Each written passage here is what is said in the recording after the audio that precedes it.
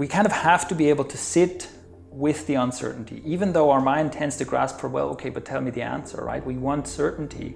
We just have to accept that no, the true answer is I don't know, and nobody knows. And yes, a bunch of people are going to be right about whatever they're talking about right now by chance, but the truth is, I don't know, and they don't know either.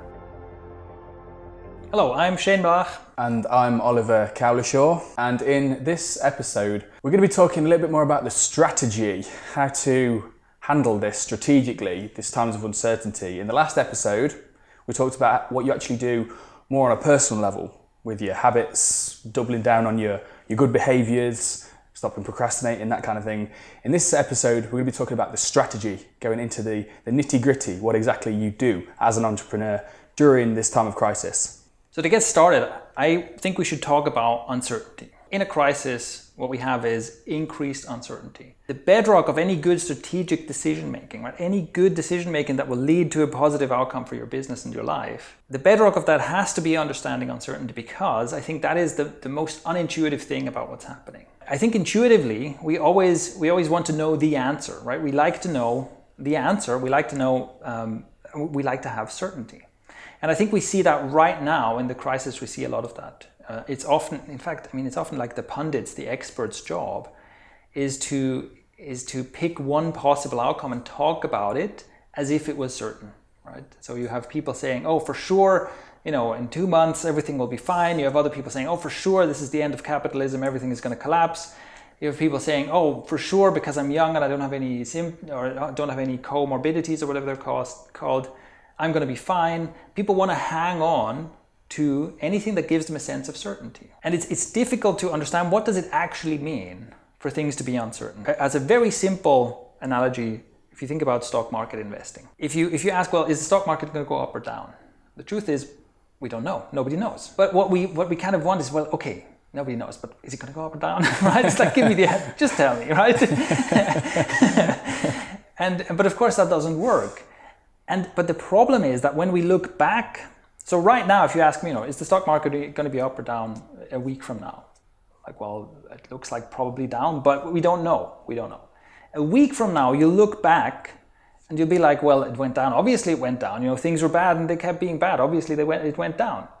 But also a week now, maybe it's gone up a little bit, and you'd say, well, it kind of crashed so hard that, it was too little confidence in the market, and of course it was going to rebound a bit, right? In retrospect, whatever happens, you can easily tell a story that explains why the line went up or down, right? Yeah. And that fools us because in retrospect we can tell a simple story that explains what happens. We're like, well, what's the simple story that explains what's going to happen next? Why can't you just do this for the future, right? And this is where it misleads us. We basically think that we can look at the past and see how things happened in the past and use that to predict how things are going to happen in the future. But as we know, if we actually look at data, humans are extremely bad at doing this, right? And a great book on this, by the way, is Super Forecasters by Philip Tetlock, I believe. And again, we put links to all this stuff, including books where I pick the wrong or match the wrong author to the book, which happens sometimes.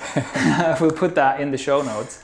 That talks about how bad we really are at forecasting and why we're so easily misled by seeming experts who confidently proclaim this or that is going to happen next.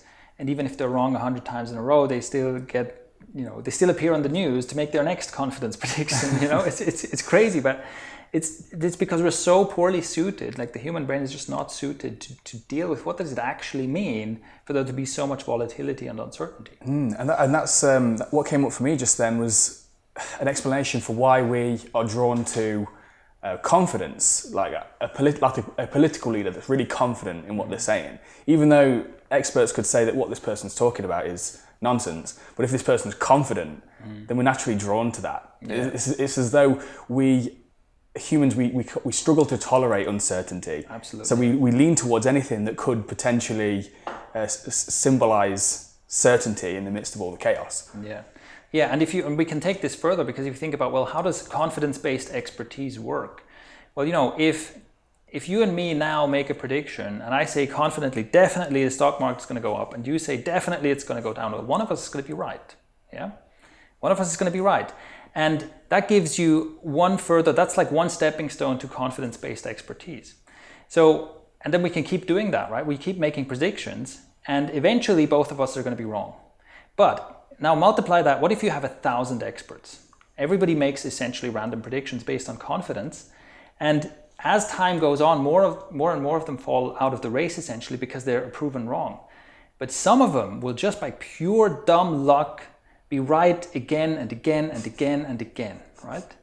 And again, in the stock market, this happens a lot. You'll have like a superstar rising, with a new model of predicting the stock outcomes, and they become essentially a superstar, right? They write a book about how to predict the stock market or whatever, and their method works until it doesn't work anymore, right?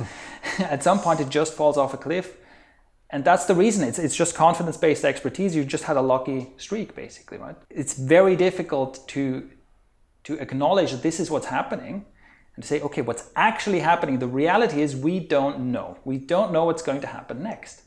And this is more true now. So in times of greater uncertainty, in times of greater volatility, in times of crisis, it's more true, or the range of possible outcomes that we can't really predict well is greater than it usually is. And by the way, one exercise I think that is useful for this, or just as a thought experiment, is you can think about potential future headlines that you might read that say the opposite of each other, but that are both equally plausible.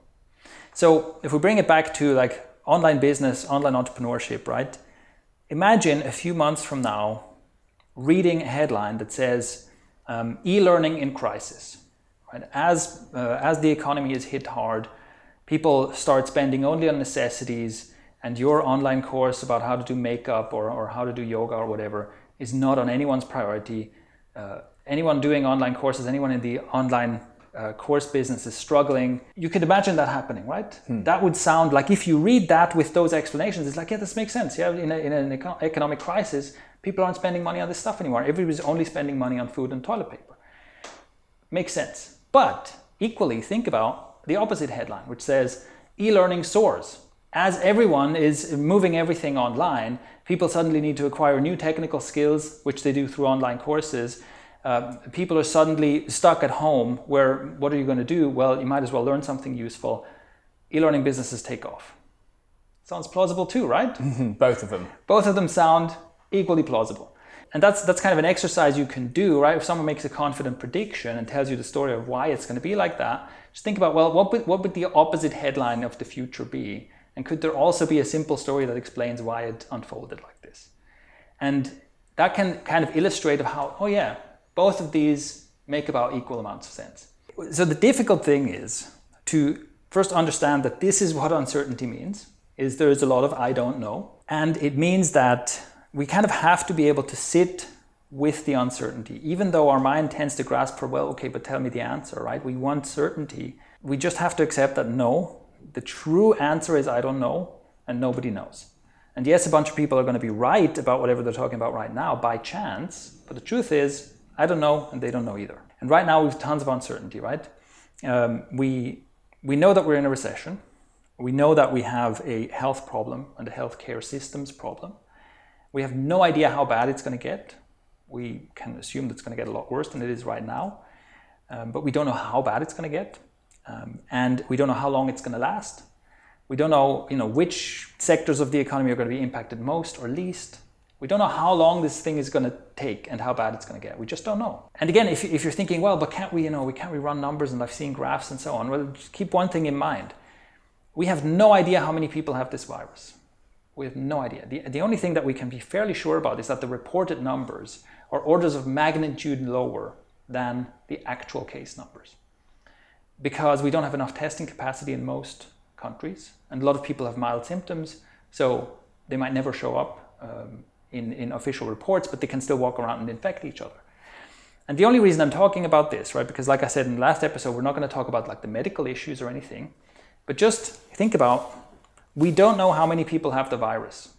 That would be a fairly important thing to know in order to make predictions about what's going to happen next, right? Well, we don't know that.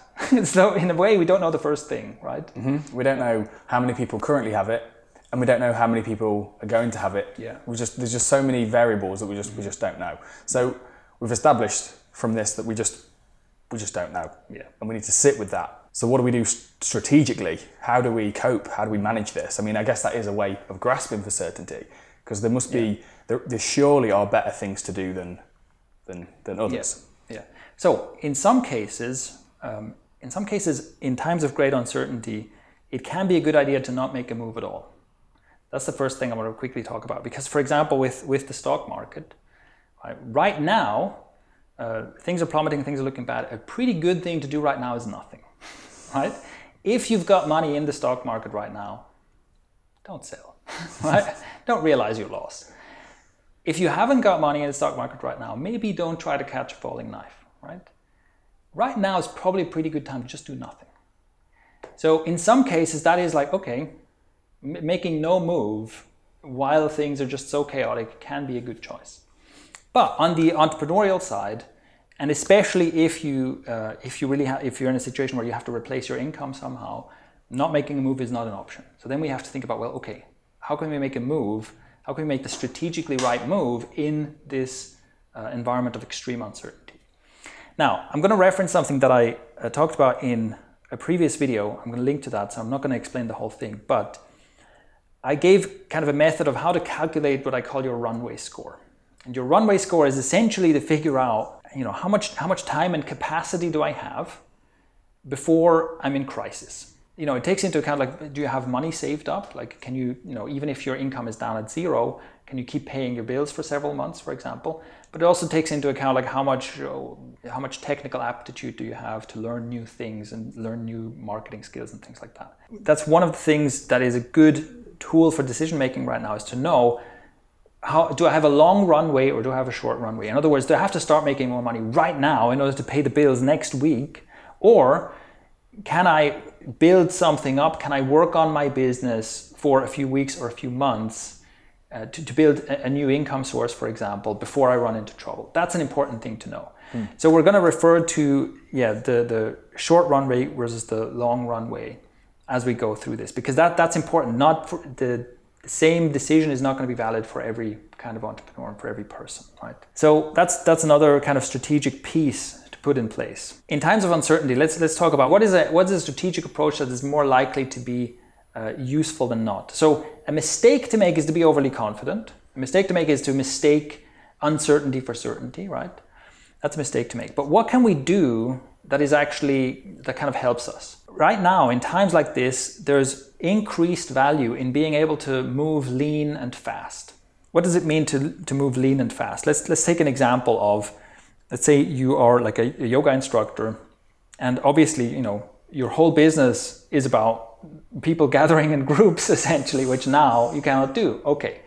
You can think about, can I do online classes? And the question is, if I move my classes online, if I basically tell people, hey, we can continue doing yoga together, but you just do it at home, through an online meeting or something, will people continue to pay their membership if I give them access to online classes in return? And secondly, can I maybe even attract new clients who would be willing to do this and who would be willing to pay for this? Now, in a more normal economic environment, we could do some market research, we could look at other examples and so on. We could make a relatively confident prediction about whether this is going to work or not. But in times of uncertainty, the answer is, if you ask me, is this going to work or not? The answer is, I don't know. And so there's great value in being able to move fast and move lean, which is to say, to implement something quickly and without blowing a load of money on it. In other words, if you can be like, okay, this Wednesday, we're doing a yoga class online. I immediately, through whatever means I can, contact all of my clients, tell them about this, I give them a Zoom link or whatever they can join. And somehow, maybe with my phone or with my laptop, I make it happen somehow so that we have some semblance of a yoga class online. And I can do it, 2 days from now. Then I immediately get an answer from my customer base, because if half the people in my customer base show up for this class, great, good sign. If only 2 people show up, bad sign.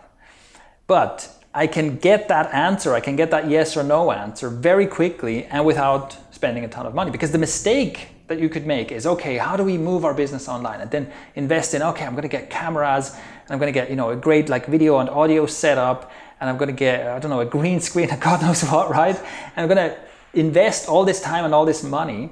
And so then a month later and several $1,000s later, then I finally start my class and nobody shows up. Well, that was an expensive and long-winded way to get an answer of no that you could have gotten really quickly. Right? So it's about being quick to implement. Yeah. Getting stuck in, implementing stuff, and then finding out what works and what doesn't, rather than trying to predict what might work. And you can't really do that, obviously, because times are so uncertain. Exactly. And not only that, if you're trying to predict what would work, you'll almost certainly be trying to use or subconsciously use models that worked before. Exactly. Because these are just rapidly changing in really uncertain times. It's like you can't really help it. You'll be using models that worked before. But rather than, the best thing to do would be to implement and then take action, and then you work out you find what works based on the data that you collect. And another thing about uncertain times is like, usually, and this is where it's different from the usual lean startup approach. Like usually what you can do is you can try out your online yoga class, and if you get the yes signal, you can be like, if people are willing to pay for this and do this now, they're still going to be willing to pay for it and do it 2 months, 6 months, 2 years from now, right? Because it's smooth sailing. Whereas now, maybe now some people join your class and next month they won't, because things have just changed so much, right? And again, instead of wasting all that time where you could have gotten some classes in, you could have kept your income going before it dropped off another cliff or whatever happens, right? Instead of wasting that time, at least you do what you can in the time where you can do it before things change again and blow up in your face, potentially, right? Yeah. So that's another difference where if we think about the lean startup, which again, in normal times, in non-crisis times, is a great approach. And let's take the example of Buffer. So Buffer, the social media app, has, to me, like the perfect model of a lean startup, because what they did, before they wrote any code, they basically made a landing page that said, hey, sign up to get the simple way to schedule tweets automatically. That was like the first feature they had, right? Like schedule multiple tweets in advance. And they just made a landing page that advertised this product. And I think they even sent to a pricing page to see if people would, click the buy button. But as soon as you click the buy button, it was like, sorry, this actually doesn't exist yet, but sign up here and we'll notify you when it's done, right? That is a great lean startup story where they got a very strong signal from the market. It's like, yes, there's a lot of people who are willing to pay for this. And so they went ahead and built their software. I don't know how long it took, but presumably a couple of months maybe later, they actually, okay, now you can actually sign up for this thing. And again, now that approach is not a good idea, because in the time between a lot of people saying, yes, I want this, and you having a finished product, the whole situation might have changed 3 times over. So that's how this is different from the lean startup kind of model that we're used to from pre-crisis times, if you will. One way to think about this is to think about it in terms of being resourceful. In the last episode, we talked about how you can kind of embrace the crisis situation as a thing that pushes you to recognize the real priorities. And similarly, something else that the crisis does, like psychologically, is it forces you to be resourceful. Because you have to think about, okay, how can I make it happen right now? Instead of thinking, what's the ideal outcome, what's the ideal solution, what tools and software and stuff do I need? And then assembling all that and then doing something. Think about, okay, if I'm stuck in my apartment, right? There's only so much I can do. What can I do with what I have? And there's great value in resourcefulness. So that's another book I'm going to link to. There's a book called Stretch, which is all about resourcefulness, which is like how, in general, the less you have, the more creative you have to be. And sometimes that can be an asset. So sometimes you can actually, if you have a team of people working on a project, if you give them too many resources, if you just say, hey, you have a blank check and as much time as you want, that's a great way to ruin a project, because it takes away all incentive to be creative and resourceful. And normally that's kind of a balancing act we have to play. It's okay, I don't want to go overboard and give myself too much of a monetary and time budget, because then I'm just going to procrastinate. But I also don't want to constrict myself too much. You have to kind of do a balancing act. Well, now you're kind of forced. You just have to be resourceful. And see that as a potential advantage, right? And I have to be creative. I have to make it happen with whatever I have. Let's go. There's something that you mentioned a little while ago that I'd briefly like to just revisit again. You mentioned a short runway versus a long runway. And when you were talking about this, the term wiggle room, breathing space came to mind. And I wanted just to revisit that, because there will be some people who may listen to this who are in a short runway situation and some people in a long runway situation. And I wanted just to talk about what you do, some potential options are available to you if you're in a short runway situation versus a long runway situation. Yeah.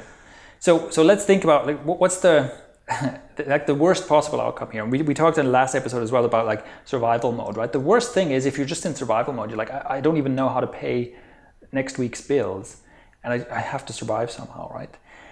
And that's an ultra short runway. It's basically I have to make money right now, which means that I can't really invest in building up an asset that will make money. I think a thing that we're seeing a lot of is, people are, to pay the bills, I'm going to start driving for Uber Eats, because there's more demand there. So there's some job openings there.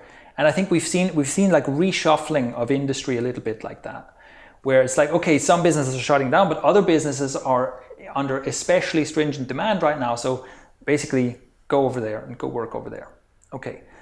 That's a good way to keep surviving, but it's essentially the worst situation to be in, because if I was working on my online business, but now I'm spending all day driving deliveries, I'm not building an asset, right? I'm not building an asset. So basically once the crisis passes, I stop driving deliveries and I'm back to where I started, right? That's the worst situation. But if you're in this kind of, if you're in survival mode, you have to find such a solution. Now, a slightly better example of a short runway solution would be if I've been working on an online business, but kind of in the long term, right? I'm like, building a website with a long-term view of turning that into a business somehow. And it's not there yet. It's not enough to sustain me yet. Then instead of kind of completely pivoting away from that and driving for Uber, if I can take some of my skills, let's say maybe I'm a good content marketer at this point because I've been writing a lot of blog posts, if I can start offering that as a service in order to keep paying the bills, that would be a slightly better solution, because even though I'm no longer working on my own website, I'm basically working on other people's websites, at least I'm building a skill. So let's say we get through the crisis somehow, and I can go back to work on my own business again, but now I have more practice and I have more skills that I can apply to my own business. So that puts me in a slightly better position than I was in the beginning. But again, and the question is, like, can I do that? Are people willing to pay for something like marketing services, content writing, whatever? We just don't know. And again, the solution is move fast, right? Move fast, find out right now. So if you have a slightly longer runway, we can use the example of the yoga studio, right? The yoga instructor, where it's like, okay, I can try and get online classes lined up, this week, next week. I have a bit of wiggle room, like you say, to make this happen. But again, if that's all I do, if all I do is I move my classes online, and some people are going to participate, let's say that goes reasonably well, I can sustain myself. Well, the moment the crisis passes, everyone will want to come to the live thing again, which is fine, but people will have fallen out of the habit of going to yoga. So I would predict that I'll probably lose some clients from that, right? And so again, I've managed to survive, but I kind of reset to slightly worse than things were before when the crisis passes. And that's just assuming that the crisis will properly pass, right? Because again, we don't know what that's going to look like. But let's say at some point it's like, okay, quarantine time is over. We go back to more or less normal. So I can survive on a short runway, but I'm not building an asset that helps me later on. Another thing you could think of, and again, if you have a bit more wiggle room, a bit more runway, you could say, okay, we're going to do our online classes, but while we're doing this, since we're already setting up to record stuff, let's think about recording some content. That could be either like free content for marketing, or it could be an online course of some kind, right? Where even after the crisis passes, that can still be an asset. Because if I have published a bunch of videos and people find me on YouTube, that can drive people to my yoga studio. So I've created an asset that I didn't have before. And even more so, if I actually create an online course that people are interested in buying, that can, even if my studio reopens and I get that income source back, then I still have an extra asset of that course that can give me additional income. And essentially, the longer your runway is, the more you can think about, how do I build up assets that are going to help me now and in the future. And that's kind of the luxury, like with a long runway, you can think about building assets that are not only going to be useful while the crisis lasts, but that are still going to be useful in more normal economic circumstances as well. So any examples of that? Would that be sort of developing software perhaps? Some sort of, just off the top of my head, is thinking, because more people are going to be using Zoom. Yeah. And so more problems are going to be emerging from, more Zoom users. So you could potentially say, I'm going to make a Zoom alternative. Yeah. That's just one example that sprung to mind. That would be kind of, let's say, an obvious-ish solution, right? Okay, there's more demand for online meetings and so on. We could try to enter that market. And that's a very long runway solution, because how long is it going to take you to build up a Zoom alternative, right? That's a big project. Now, that's not a bad idea, but you have to make sure that you're not just building that for the crisis, right? So you have to assume that, okay, now there's increased demand, and I can try to enter this market that is full of competitors, and I can try to outdo them somehow. But I have to expect that probably there's going to be a time when that demand slumps again. So it's almost like making an investment when you know it's going to go down in the future. And the question is, are you building an asset that's only going to work as long as everybody's quarantined at home? And if you're doing so because software is a long runway solution anyway, right? You just cannot produce software that quickly. You have to really think about, potentially, by the time I release this, the crisis has passed. And is it still viable then? So one of the ways of thinking about this is in terms of probabilistic thinking, right? You think about possible outcomes, possible future outcomes. That's always a good idea for strategic thinking, is to think, okay, here's my plan. Think about several possible future outcomes. If this happens, does it still work? If that happens, does it still work? Now that's even more important. Let me put it like this, right? If I launch a product under the Thrive Themes brand, for example, right? We launch a new plugin under Thrive Themes, then we have to consider it would be a mistake to just say, hey, this is going to be a smash hit. This plugin is going to be as successful as the most successful plugin we've ever sold. It would be a mistake to bet on that fully. In other words, like we go into debt to develop this plugin, and then if it isn't a hit, we're in trouble and we go bankrupt. That would be a terrible way of running a business, right? Because we have to consider, possible future outcomes. We have to consider, how well will this sell if things go great? How well will it sell if one of our competitors releases a similar product before us? How well will things go if we just totally misjudge the market and people are just not as interested in this as we thought? And you can think of it as like branching paths of possible futures. And the question is, like, can I survive in each of these scenarios, right? And for me, because I'm very risk averse, I generally only do something. I only go after something if the answer is yes, I survive in the best case scenario, I survive in a middle scenario, I survive in the worst case scenario. Now, in a time of crisis, I kind of have to widen that range of possible outcomes. Because yes, it's possible that because of the way the world is changing, something will be an unexpected smash hit, that's kind of outside what I normally expect the range of possible outcomes to be. But it's also possible that things just go way worse, right? That by the time I release this, we're just in an economic wasteland, and it's going to be hard to find a customer anywhere, right? So I have to really widen that view of how good or how bad might things get, and ask myself, in this range, where do I still survive? And if you have to be high up in the range of possible outcomes in order to survive, it's not a good idea to pursue that. All right, that's it for our second episode, but there is more on this. In episode number 3, we will go into even more detail talking about potential business opportunities, potential startup opportunities, and kind of go into more specific examples of how to apply some of the strategies, the bigger picture strategies we talked about now. We'll go into some examples of how you might apply that in the crisis environment that we're in right now. So that is in the upcoming episode. In the meantime, if you enjoyed this video, give it a like, share it with someone that you think could benefit from it, and all that. We'd really appreciate that if you can help us spread this message. And also, if you have any questions about this, if there's anything that you want to contribute or ask, go ahead and ask away by leaving a comment. So thank you very much for watching, and I'll see you in the next episode.